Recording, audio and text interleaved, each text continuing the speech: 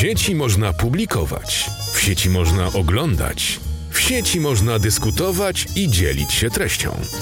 Ale w sieci można się także zaplątać, jak ryba albo kultura. Streamingoza. Zaprasza Jacek Sut.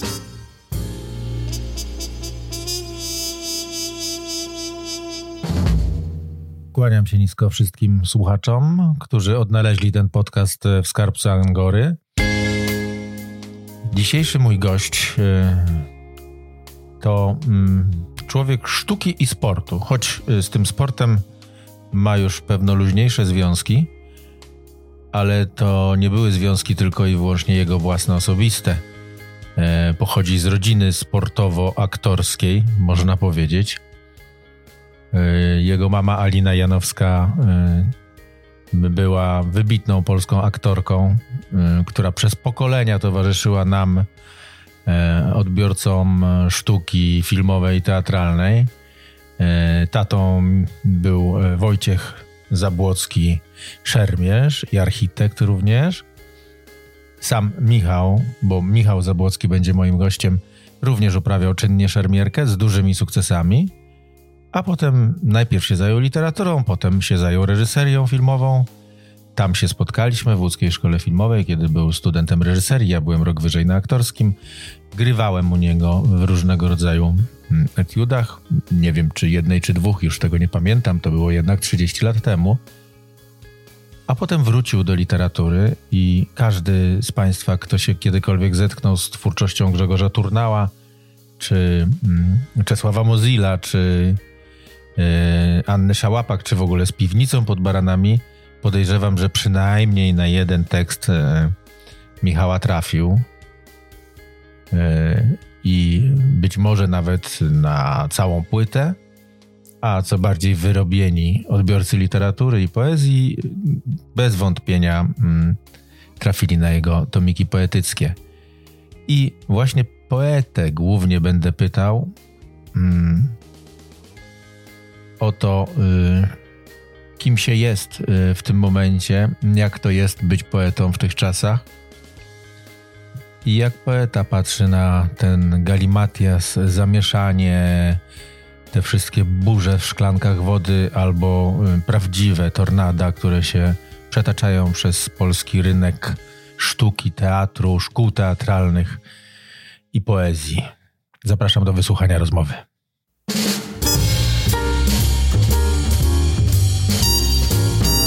Jesteś teraz pod Krakowem, w Krakowie? Jestem w Krakowie, pod Wawelem. Pod Wawelem samym, no proszę. Cóż za zacne miejsce. Powiedz mi, z czego poeta żyje? No wiesz, myślę, że każdy poeta z czego innego, prawdę powiedziawszy, bo tak wprost z pisania wierszy to się żyć nie da. Więc różne mają ludzie pomysły na to, z czego żyć. Bardzo wiele osób jednak wchodzi w taką karierę uniwersytecko-uczelnianą i łączy to z pisaniem wierszy. No ja akurat nigdy nie miałem tego typu pomysłów. W ogóle uczenie wychodzi mi różnie, ale jakoś nie mam do tego jakiegoś specjalnego zapału, w związku z czym ani szkoła, ani uczelnia to nie były moje środowiska i nie czułbym się tam chyba dobrze i też nie łączyłoby mi się chyba tego dobrze z pisaniem. Mhm. No więc ja mam akurat taką dosyć komfortową sytuację, że moje wiersze bywają śpiewane, a też piszę wiele tekstów, piosenek po prostu po to, żeby były śpiewane. No i to jak do tej pory jakoś mi wystarczało, ale oczywiście robię też inne rzeczy. To znaczy mam swoją fundację, robię różne takie około literackie, czy też stricte literackie działania promocyjne i różne innego typu takie akcje poetyckie, pozaksiążkowe, które gdzieś tam mogą przynosić jakieś dochody. I czasami przynoszą. Mhm. A powiedz mi, literat, poeta w zasadzie w tych czasach to powinien być na samym szczycie, że tak powiem, drabinki szczęścia, ponieważ zwykle spędza sam ze sobą czas, więc czas zamykania wszystkiego dookoła i przymusowej izolacji w zasadzie powinien być mega twórczy, nie? No jest taki gatunek twórców i to nie tylko poetów, nie tylko pisarzy, którzy bardzo dobrze się mają właśnie w takiej całkowitej samoizolacji. Ja do nich nie należę, więc dla mnie takie całkowite zamknięcie to by była katorga.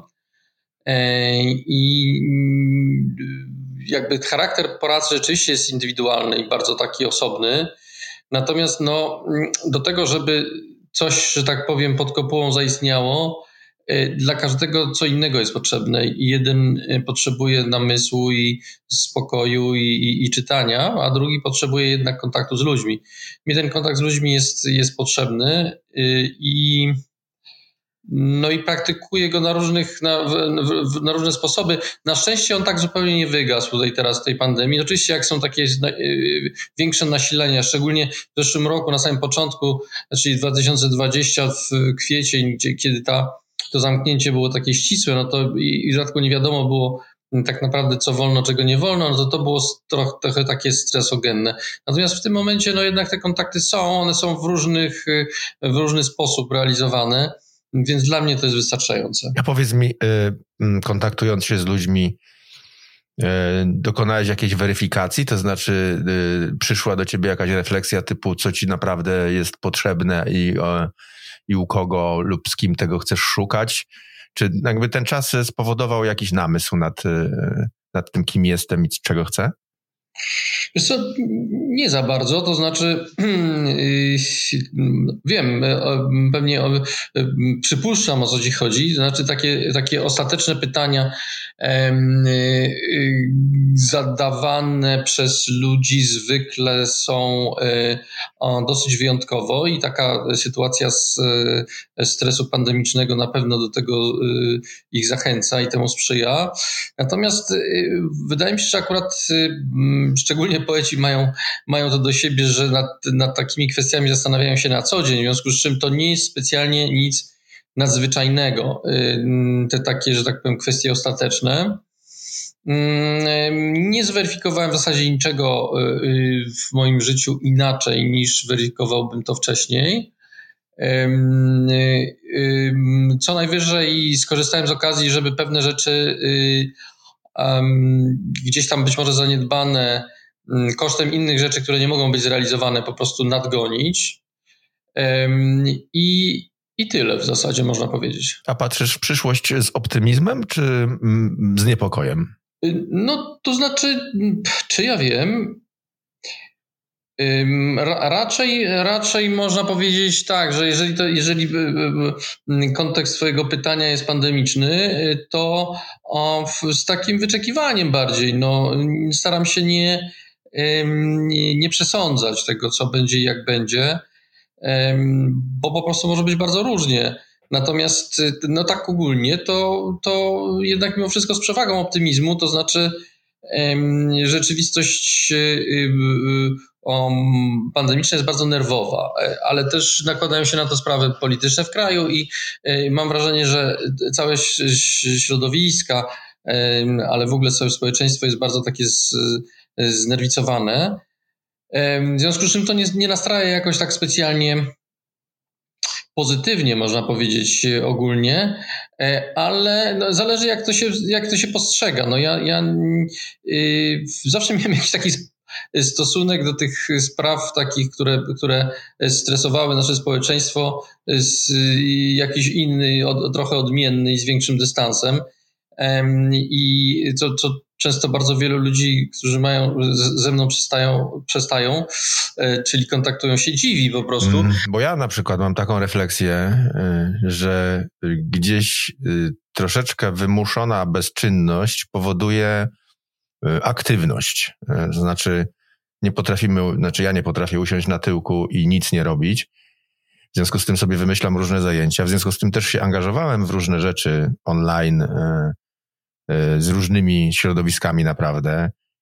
I powiem ci, że jestem już tak potwornie zmęczony tym online'em i tym że trzeba się spotykać przez te okienka i tak naprawdę równolegle, niechcący można się umówić na 10 spotkań, które się odbywają w tym samym momencie. Mało tego, można na tych spotkaniach być. To jest po prostu jakieś wariactwo. Czy nie jesteś umęczony tym, czy w ogóle może nie masz takich doświadczeń, ani nie pracowałeś w ten sposób, ale pytam. No rzeczywiście nie pracowałem tak w ten sposób. Omija mnie właśnie ta część edukacyjna, gdzie wszystko przeszło do internetu, jest podobno bardzo, bardzo męczące, czyli uczenie się, czyli uczenie innych, to jest męka. W ten sposób to mnie omija. W zasadzie większość prac takich, które gdzieś wykonuję w tym momencie, to są prace w komunikacji z bardzo małą liczbą ludzi, w związku z czym nie muszę bez przerwy się przerzucać z jakiegoś jednego gremium do drugiego i nie daj Boże jeszcze borykać z jakimiś technicznymi problemami po kolei, bo to jeszcze po drodze, bo to jeszcze... No, kolejna sprawa. No właśnie, tutaj jest kłopot. Także nie, tutaj tym nie jestem jakoś specjalnie zmęczony, nawet muszę powiedzieć, że pewne formy, znaczy ta forma taka zdalna w niektórych przypadkach się opłaciła, to znaczy tutaj na przykład prowadzę warsztaty od paru lat literackie i te warsztaty w tej formie zdalnej jakoś wydaje mi się, że nabrały rumieńców, o dziwo. Natomiast inne staram się eliminować, nie umawiać się, znaczy po pierwsze nie jestem działaczem takim w formie takiej społecznej, oprócz bycia prezesem tutaj stowarzyszenia, oddziału krakowskiego Stowarzyszenia Pisarzy Polskich, które staram się realizować bardziej w formule jednak tradycyjnej niż zdalnej, na tyle na ile to jest możliwe. Zresztą notabene próba przeprowadzenia wyborów w trybie nietradycyjnych zakończyła się fiaskiem, w związku z czym wobec dosyć dużej liczby osób, które są może mniej internetowe, ale też nie są oswojone z tego typu formułami działania, to było nie do przeskoczenia, w związku z czym tutaj siłą rzeczy jesteśmy skazani na real. No i tak sobie po prostu trochę jest to forma takiego przeczekiwania, prawda? No tak przeczekujemy już prawie ponad rok, nie? Ponad rok. No tak, ale wiesz, właśnie tak jak powiedziałeś, że niektórzy przeczekują, a niektórzy próbują jakieś swoje działania wręcz zintensyfikować na tych polach internetowych i to może być faktycznie strasznie stresogenne. Więc, bo to nie dość, że jest bardzo dużo różnego typu rzeczy, które się proszą o uczestnictwo, to jeszcze w dodatku to wkracza w sferę prywatności. W związku z czym w tej przestrzeni domowej, prawda? Więc tutaj ja od początku byłem bardzo, bardzo ostrożny i to się przydało, bo nie mam tego efektu. No tak, a jeszcze prezentacja wiersza czy tekstu literackiego nawet jest czymś innym, nawet jeżeli jest online, niż na przykład, zanim się spotkaliśmy, oglądałem VOD warszawskiej pantomimy, nie? I to też było dość ciekawe, ale powiem ci, że teatrów poprzez właśnie online, czyli tych tak zwanych rejestrowanych, nie mówię o realizowanych pod wideo, nie daje rady obejrzeć przeważnie, nie? I zdaję sobie sprawę, ile wysiłku jest po tamtej stronie włożonej i żałość mnie bierze, nie? Że to idzie wszystko w gwizdek i tak naprawdę ludzie się zniechęcają po obu stronach i to się rozszerza również na inne dziedziny. Generalnie uważam, że to szaleństwo prezentowania swojego wszystkiego, co masz, całego skarbczyka twórczego online, w internecie, żeby nie zniknąć, ja to nazywam po prostu takim syndromem strachu przed zniknięciem, przed wyparowaniem z przestrzeni, de facto jest nie tylko wyczerpujący, nie tylko obnażający, ale w ogóle przeciwskuteczny. No też to zweryfikowało wiele takich chęci, które były wcześniej. To wszystko ewoluuje. Ja byłem takim trochę prekursorem tych internetowych działań w około 2000 roku poetyckich w internecie, ale muszę powiedzieć, że niektóre z nich pozostały, niektóre z nich prowadzę dalej, ale z wielu się po prostu wycofałem, bo po prostu były, jakby czasy się zmieniły, intensyfikacja tej aktywności internetowej jest taka, że czasami dobrze jest rzeczywiście poczekać na real. No właśnie. A powiedz mi tak... Aczkolwiek, przepraszam, że jeszcze dopowiem, aczkolwiek sam w zeszłym sezonie zrealizowałem, że wyprodukowałem 2 takie widowiska, można powiedzieć, właśnie w formie dostępne w formie online, w zasadzie w tym momencie wyłącznie na podstawie moich tekstów i w zasadzie można powiedzieć, że to była jedyna opcja dostępna i możliwa. Zresztą, prawdę powiedziawszy, racja, że jeżeli jesteśmy zamknięci i nie możemy pójść i obejrzeć czegoś w realu, to obejrzenie jakiejś sztuki w internecie, o której nic nie wiemy, i to może być męczące, zwłaszcza jeżeli robimy w zasadzie cały czas tylko to, czyli patrzymy się w ekran. Natomiast na przyszłość myślę, że to będzie ciekawy dokument, bo przecież zapisy różnego typu form teatralnych, zwłaszcza teatru muzycznego, internetowe, krążą po sieci i są w zasadzie takim jedynym możliwym do obejrzenia ekwiwalentem prawdziwych produkcji, które są drogie, odległe i tak dalej.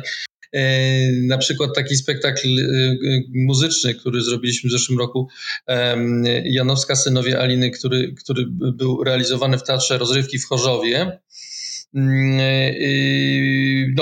Spieliśmy się, zrobiliśmy to z realizacją i tak dalej, i on jednak mimo wszystko tak, gdyby się go oglądało tylko i wyłącznie na deskach teatru,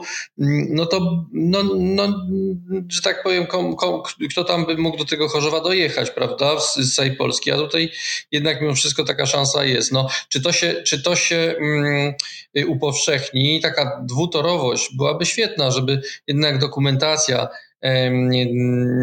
po jakimś czasie tych spektakli mogła być osiągalna. Powiem ci, że już widziałem przynajmniej 2 dokumenty, poważne dokumenty, filmy dokumentalne na jakichś tam różnych platformach, które były zrealizowane wyłącznie z tego, co ludzie sami sobie nagrali na komórkach w trakcie życia, czy w trakcie jakiejś sytuacji. Po prostu wygrzebano te wszystkie nagrania i ilustrując wyłącznie tylko tymi nagraniami, po prostu opowiedziano historię za pomocą tego, co zostało nagrane w zupełnie innym celu. Ciekawe. Słuchaj, a teraz chciałbym cię o coś innego zahaczyć. Nie wiem, na ile jesteś w obiegu, bo teraz głośno się zrobiło o filmówce, nie wiem, czy wiesz. To znaczy właśnie nie wiem, co mam wiedzieć, prawdę powiedziawszy, bo dowiedziałem się od żony, że coś się dzieje z filmówką, ale nie zdążyłem nawet tego zweryfikować w mediach. No to ci powiem.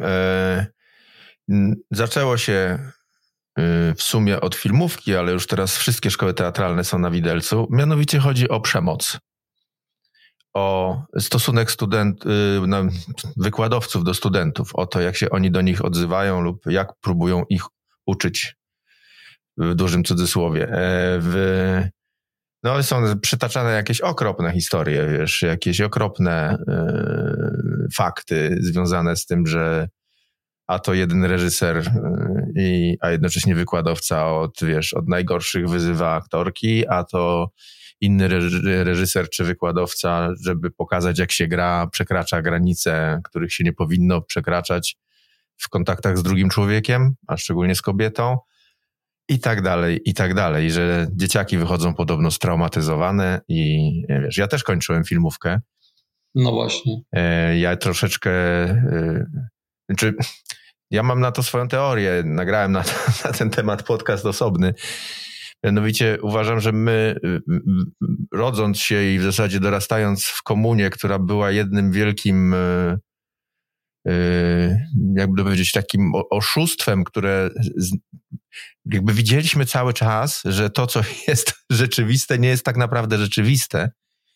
Więc jak przyszedłem do szkoły, nawet najbardziej ekscentryczne, czy nazwijmy to ekstrawaganckie nawet zachowania różnych ludzi, począwszy od starszych studentów, a skończywszy na wykładowcach, dla mnie zawsze były w jakimś rodzaju nawiasu. No nie mówię, że mnie to nie dotykało, ale nigdy mi w tamtym okresie nie przyszło do głowy, że jakieś granice są przekraczane. Może z wyjątkiem jakiejś jednej sytuacji na fuksówce, ale to przekraczający szybko się dowiedzieli, że przekroczyli, bo uciekali z mojego pokoju. I to nie mam takich wspomnień, tak? A tutaj nagle dzieciaki, młodsi ludzie, inni ludzie przede wszystkim podnoszą zarzuty wobec z kolei ludzi, których ja bardzo dobrze znam, które w zasadzie kwalifikują się do kryminału, mówiąc krótko. No tak, to jest bardzo przykre, to jest kwestia też w pewnym sensie tego, na co przyzwalamy i przyzwalamy na wiele rzeczy troszeczkę dlatego, że gdzieś tam uznaliśmy, że tak się robi i że to jest jakaś norma, nie weryfikując tego, nie porównując tego, powiedzmy chociażby do zagranicy, prawda, czy do jakichś innych szkół, czy w ogóle do innych rodzajów edukacji. Ja wiem, z czego to wynika. To wynika z takiej bardzo cienkiej granicy, która jest zwłaszcza w teatrze, ale też i w filmie, w tych sztukach performatywnych, pomiędzy tym, co osobiste i tym, co publiczne. To znaczy, że tutaj jakby gramy całym sobą, tak, i w pewnym sensie też jako twórcy pokazujemy całych siebie. I czasami w tej twórczości przekraczamy to, co w tej rzeczywistości pozatwórczej wydaje się nie do przekroczenia. I teraz, jeżeli to się dzieje w takiej twórczości jak poetycka, gdzie człowiek jest sam ze sobą i z kartą papieru, to jest zupełnie neutralne. To znaczy te eksperymenty twórcze, czy powiedzmy z płótnem, prawda, czy z jakąś materią taką typu nieożywioną. Natomiast jeżeli mamy do czynienia z człowiekiem, czyli staramy się go jakoś formować jako właśnie tę plastyczną materię, która przedstawia, to pojawiają się problemy, dlatego że człowiek różnie reaguje i zarówno ten wykładający i uczący, jak i ten uczący się. I też oni nasiąkają różnego typu przyzwyczajeniami i im się wydaje, że gdzieś tam to przecież nie jest problem, skoro to nie było problemu za moich czasów, tak? Mhm. I tak może nastąpić taka eskalacja jakby, nie? Że ponieważ to nie było problemem, to już jeszcze jeden krok dalej też nie jest problemem. To jest wszystko razem bardzo trudne, ale ponieważ nie znam szczegółów, więc nie chcę się wypowiadać o przypadkach ze szkoły filmowej czy z innych szkół teatralnych, ale na pewno problemy są. Chociażby, prawda, osławiona fuksówka. Myśmy tu przecież studiowali w szkole filmowej razem w tym samym czasie. I to były te czasy takich bardzo, że tak powiem, brutalnych fuksówek. Tak. Akurat mnie to nie dotyczyło, bo akurat reżyseria była poza fuksówką i wydział operatorski, ale właśnie, to jest traktowanie tego aktora młodego jako takiego instrumentu, prawda, żeby już go od razu przygotować na to, że on tu niewiele może, prawda, że nie może się stawiać, bo są czynniki od niego ważniejsze, że on nie ma tej podmiotowości takiej pełnej. I to jest smutne. Ja to obserwowałem wtedy i to kojarzyło mi się z wojskiem. Ja akurat byłem przed przyjściem do szkoły filmowej przez jakiś moment w wojsku, takim zwykłym, stacjonarnym. I bardzo źle to odebrałem, jakby całą tą procedurę. Ale to była taka jakby trochę siła wyższa. Po pierwsze nie dotyczyło to mnie bezpośrednio, ale po drugie wyglądało to na element kompletnie nie do wyeliminowania. Tak. I powiem ci, że ku mojemu zaskoczeniu fuksówka trwa dalej, bo mi się wydawało, że fuksówka to jest taki też relikt trochę komunizmu. To znaczy taki instrument, który miał wewnątrz tego nieprzyjaznego świata stworzyć warunki do tego, żeby się ze sobą związać nierozerwalnie, rozumiesz, żeby zbudować niesłychaną solidarność środowiskową, żeby być taką elitarną grupką, do której wstęp jest zastrzeżony tylko dla nielicznych i to jeszcze po właśnie specyficznej formie otrzęsin, jakimi niewątpliwie była fuksówka. I że to mi się z komuną jakoś tak sklejało, bo ten świat na zewnątrz był zupełnie inny, albo był to drugi świat. Ale po przemianach to się zaczęło przenikać, to znaczy prawdziwe życie zaczęło być normalnym życiem. I ta granica moim zdaniem się zatarła. I w związku z tym, dlatego jestem zdziwiony, że fuksówka przetrwała, nie? W tej formie, bo po co ona teraz jest, nie mam pojęcia. To jest dziwne, też mnie zaskakuje, że ona jest, bo mi się wydawało, że może już przynajmniej niektóre uczelnie z niej zrezygnowały. Szczerze dziwię się tym wszystkim dziekanom i rektorom, prawdę powiedziawszy. No szczerze się dziwię, że oni w dalszym ciągu do tego dopuszczają i tutaj w tym kontekście cała ta sprawa ze szkołami teatralnymi powinna być bardzo szczegółowo przepatrzona i wydaje mi się, że to rzeczywiście już jeżeli nie ma innego sposobu, to przez prokuraturę po prostu. No tak. Ja mi się wydaje, że krakowska szkoła chyba zakazała fuksówki. Zasegdy właśnie już, ale dopiero zasegdy. Ale nie mam pewności, gdzieś to po prostu mi mignęło w jakichś nagłówkach. Mhm. No tak, ale to fuksówka fuksówką. Wiadomo, że zawsze znajdą się tacy, którzy jak dać im troszeczkę władzy, to chętnie z niej skorzystają. Chociażby tylko po to, żeby sobie pobrykać. No ale co wolno artyście, który jest, wybitnym albo... Chociaż powiem ci, że śmieszne jest to, że spotykając na swojej drodze wybitnych artystów, z nimi nigdy nie miałem żadnego problemu. Zawsze najciężej było z takimi, którzy do wybitnych nie należeli, a mieli tę władzę. Nie należeli, ale bardzo chcieliby należeć. No zapewne. Być może te właśnie działania, które im się kojarzą z tym artyzmem, miały być takim substytutem tej wielkości i ich do tego zbliżać. No tak to niestety jest. No i to też trzeba po prostu ścigać. Po prostu trzeba to nauczyć się to nazywać, pokazywać palcem i ścigać w tych przypadkach, w których to następuje, żeby też nie przesadzać i nie generalizować. Natomiast jeżeli takie rzeczy mają miejsce, to powinny się znaleźć po prostu gdzieś tam przedmiotem zainteresowania prokuratury po prostu, nie? No a ty masz w pamięci takie zachowania, które z ówczesnego punktu widzenia były niczym więcej jak ekstrawagancją, bądź popisem jakimś, a z dzisiejszego punktu widzenia w zasadzie nie mieszczą się w żadnych kanonach komunikacji wykładowca-student?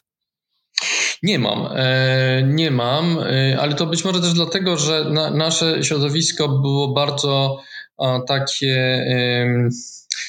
Każdy był niezależny bardzo i tutaj byśmy sobie nie dali pozwolić na coś takiego. Być może w jakichś powiedzmy recenzjach z naszych działań artystycznych być może bywały jakieś takie trochę gwałtowne, trochę zbyt przerysowane reakcje, ale służące opisowi, czy powiedzmy skarceniu, prawda, gdzieś tam, które można by się było zastanawiać, czy to rzeczywiście miało sens, czy to było czy rzeczywiście twórcze, czy to prowadziło do jakichś konkretnych, pozytywnych celów, czy było tylko wyrazem jakiejś frustracji niespełnionych wykładowców, którzy notabene, trzeba powiedzieć, że to jest reguła, także, że jednak 80% wykładowców gdzieś tam ma jakieś problemy swoje własne, artystyczne, twórcze i przecież na pewno to przekłada. Zresztą, prawdę powiedziawszy, nawet będąc spełnionym artystą, i ucząc sztuki, jakiejkolwiek sztuki w systemie edukacji, no gdzieś tam przekładamy te swoje preferencje, chęci, niechęci na tych studentów i często popełniamy błędy. No, ja mówię my, no bo ja też tutaj poniekąd jako tam gdzieś tam wykładałem tu i ówdzie no i po prostu gdzieś tam z tym się zetknąłem i z tym się zmagałem i zmagam. Natomiast no, tutaj chodzi o to, żeby nie przekraczać takich granic, powiedzmy, no po pierwsze nietykalności, prawda, nietykalności osobistej w przypadku takich zawodów jak aktorstwo, ale też jakiejś spójności psychicznej tych osób, prawda? No, trzeba cały czas pamiętać, że oni oprócz tego, że mają zostać aktorami czy pisarzami, no to muszą pozostać ludźmi jakimiś, prawda? I nie może to jakby postępy na drodze rozwoju literackiego czy aktorskiego nie mogą być przeszkodą do pozostawania normalnym człowiekiem, prawda? Czy zaburzać tego rozwoju. No tak. No wiesz, no to jest taka część olbrzymiej dyskusji, bo sięgnąć do Polańskiego trzeba by, czy go się słusznie ściga, czy się go niesłusznie ściga. I no to jest to trudna dyskusja, dlatego że Michael Jackson, proszę bardzo, następny przykład, czy go słuchać, czy go nie słuchać, czy go puszczać, czy go nie puszczać.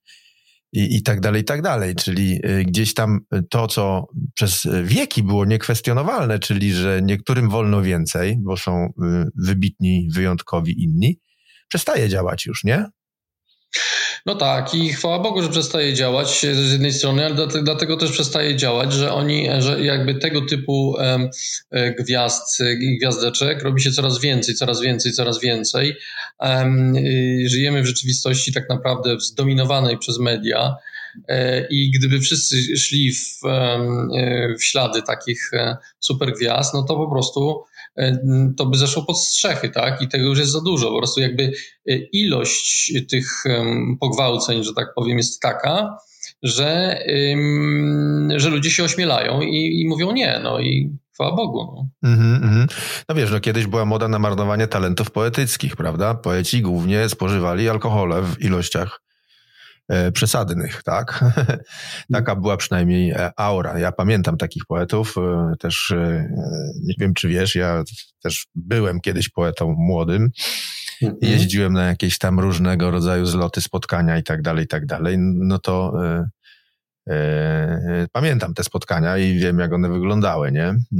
No tak. To znaczy, no to myślę, że po części to trwa oczywiście, ale to już jakby jest inna para kaloszy, to znaczy no gdzieś tam każdy odpowiada za siebie, albo chce, albo nie chce i z tymi, a nie z innymi po prostu gdzieś tam sobie trzyma i się układa i rymuje się, a z innymi nie. Nie wiem.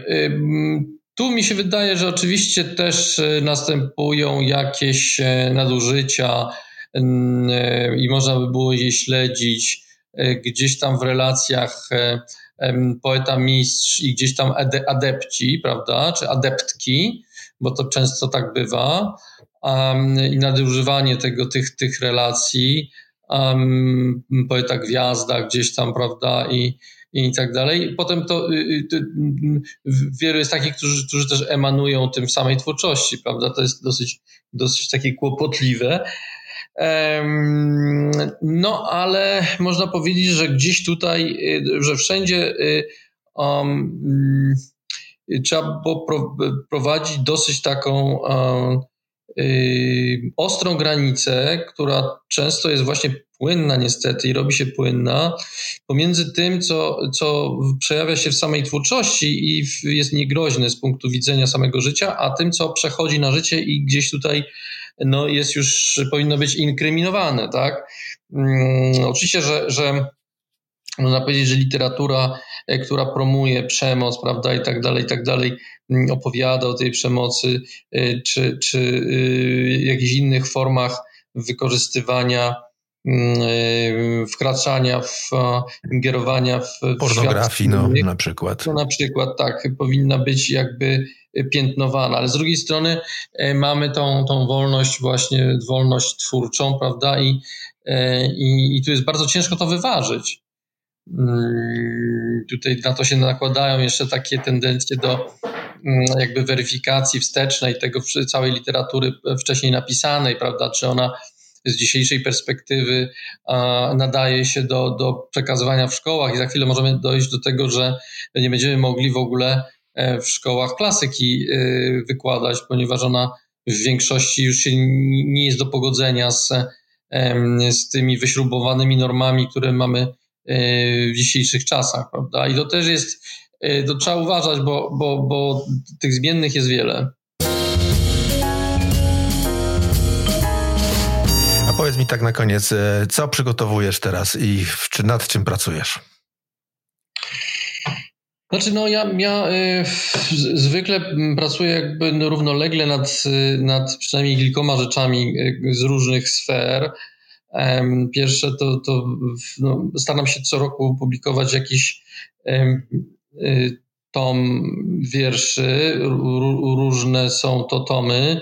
W zeszłym roku ukazała się Tacierz. To są bardzo króciutkie takie, znaczy można powiedzieć, że nawet nie poetyckie, tylko to jest taka trochę rodzaj takiej mikroliteratury mądrościowej, która opowiada o tacierzyństwie jako o takiej formie realizacji tego swego rodzaju, można powiedzieć, życiowego powołania. I oczywiście z mojego osobistego punktu widzenia. 2 lata temu opublikowałem taką książkę z kolei dla dzieci, wiersze do kolorowania, i w tym roku też pojawi się tom 2 tych wierszy do kolorowania.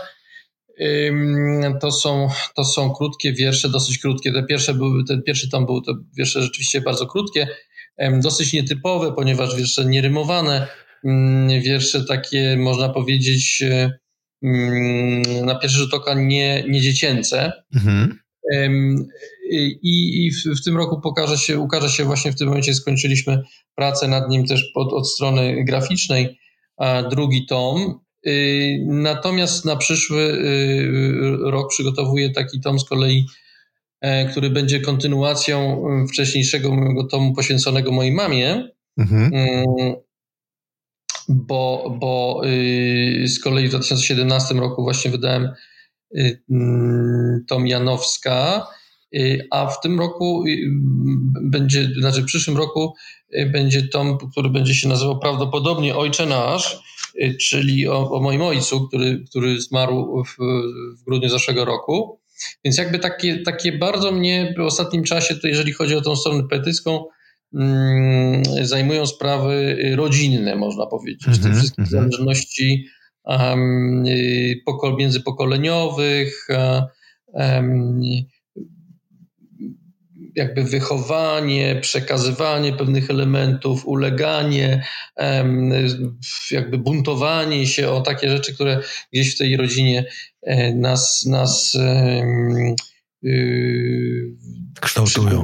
Tak.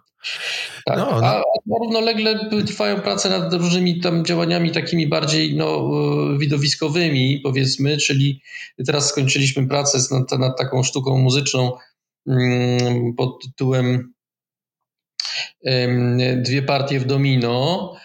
To napisałem to z Adamem Małczykiem, który jest założycielem formacji Châtelet, taki kabaretowy. Ja znam Châtelet, oczywiście, bardzo dobrze znam. Tak. I tutaj właśnie korzystając z pandemii, wykorzystaliśmy ten czas i napisaliśmy w takiej właśnie kooperacji bardzo ciekawej dla mnie, bo tak scenariusz według mojego pomysłu jakby obmyślaliśmy razem, potem ja napisałem do tego piosenki, a potem Adam napisał do tego dialogi i właśnie w tym momencie dosłownie dzisiaj mamy spotkanie w tej sprawie, bo dostałem od niego już ostateczną formę dialogów i czyli mówiąc krótko, ten taki jakby widowiskowy, bo ta druga noga moja w tym momencie to są spektakle muzyczne, bo jak wcześniej zajmowałem się w zasadzie głównie piosenkami, samymi w sobie pojedynczymi często, czasami repertuarami, jakimiś całymi dla poszczególnych wokalistów, wykonawców. Tak teraz od paru lat zacząłem zajmować się spektaklami muzycznymi, które notabene trafiły na fatalny okres, no bo tam jak już zaczęliśmy coś realizować wreszcie, to nam zamknęli teatry, i w zasadzie wszystko stanęło w połowie. No ale miejmy nadzieję, że to wszystko odżyje i wrócimy. Okej. Słuchaj, bardzo ci dziękuję za tę rozmowę. Pozdrów ode mnie Adama, być może mnie skojarzy, a jak nie, to mu pomóż takim hasłem kabaret imienia Romana. To będzie wiedział. Dobra. Kabaretem razem się spotkaliśmy na Pace, no i tam na różnych innych przeglądach jeszcze tam w latach 90. podróżowaliśmy wspólnie. Tak. Dziękuję ci jeszcze raz. Moim gościem był Michał Zabłocki, poeta, reżyser również, jak słyszymy, nadal aktywny. Po łódzkiej filmówce, więc teoretycznie reżyser filmowy, a tu proszę w teatrze, więc no ale moje ścieżki też się zawinęły kilkakrotnie, więc nie ma co tutaj się dziwić, ani zastanawiać. Tak życie biegnie. Ile zawodów w życiu wykonywałeś? Tak na koniec, przepraszam. No, to ciężko powiedzieć, co można nazwać zawodem. No, rzeczywiście reżyserowałem w zasadzie po zakończeniu szkoły filmowej przez 10 lat, ale głównie kręciłem krótkie formy, czyli reklamy i klipy. Nie wziąłem się nigdy za nic większego. Potem się zupełnie odżegnałem od tego, głównie od reklamy i wróciłem do literatury, a teraz praktycznie reżyseruję tylko tam, gdzie jest to zupełnie konieczne. Przeważnie jednak odgrywam rolę producenta w tych spektaklach, bo tutaj uważam, że pisząc coś już nadaje temu tak dużo cech charakterystycznych, że reżyserowanie tego jeszcze dodatkowo byłoby trochę zjadanie własnego ogona, a przeważnie właśnie w tych sprawach produkcyjnych sprawy wymagają mojego większej atencji, większego wkładu, więc to jest po prostu bardzo zróżnicowane w zależności od projektu. Natomiast nigdy niczego nie sprzedawałem, nigdy nie pracowałem w żadnym barze, nigdy nie gotowałem niczego zawodowo w knajpie, nigdy, ale na przykład pracowałem na budowie kiedyś tam. Nie było tych zawodów jakoś tak strasznie, nie byłem nigdy zawodowym szoferem ani kierowcą. Także jeszcze wiele zawodów przede mną ciekawych. No tak. No to ja mam odmienną sytuację, bo ja faktycznie wykonywałem tak profesjonalnie 5 przynajmniej zawodów, które niektóre leżą blisko siebie, ale niektóre wcale nie. Tak. No wiesz co, ja jako aktor zacząłem, potem byłem reżyserem w teatrze, potem z tej reżyserii przeszedłem na producenta do telewizji, potem jak z telewizji mnie wyrzucono, to zająłem się grafiką DTP, czyli składaniem książek do druku. I montażem również się zająłem. Teraz jestem wykwalifikowanym profesjonalnym pizzaiolo po kursie kulinarnym, więc jeszcze mam taki fach w ręku. No i tak wiesz, i pragnę z niego skorzystać jeszcze do tego wszystkiego. Ale to też był taki czas, kiedy sam się zastanawiałem, kim ja jestem, tak do końca. I powiem ci, że tak naprawdę to jestem aktorem, bo do tego aktorstwa wróciłem po 14 latach, w 2016 roku. Po 14 latach niebycia w ogóle na scenie wróciłem do teatru improwizowanego i jestem aktualnie najbardziej wkręcony w to. To jest mój krwiobieg, teatr impro. Super. To tak zawsze trochę żałowałem, jak odzywałeś się do mnie jako producent. Żałowałem ciebie jako aktora, więc teraz się cieszę. No to miło słyszeć. Dziękuję. Moim gościem był Michał Zabłocki. Drugi raz się już żegnamy, bo nie możemy się rozstać. To był podcast Streamingoza. Możecie go słuchać w tygodniku Angora, w tak zwanym skarbcu Angory. Ja już też trochę ochrypłem. Do zobaczenia. Dziękuję ci, Michał. Do zobaczenia. Dzięki wielkie. Hej. Jacek Sut. Streamingoza.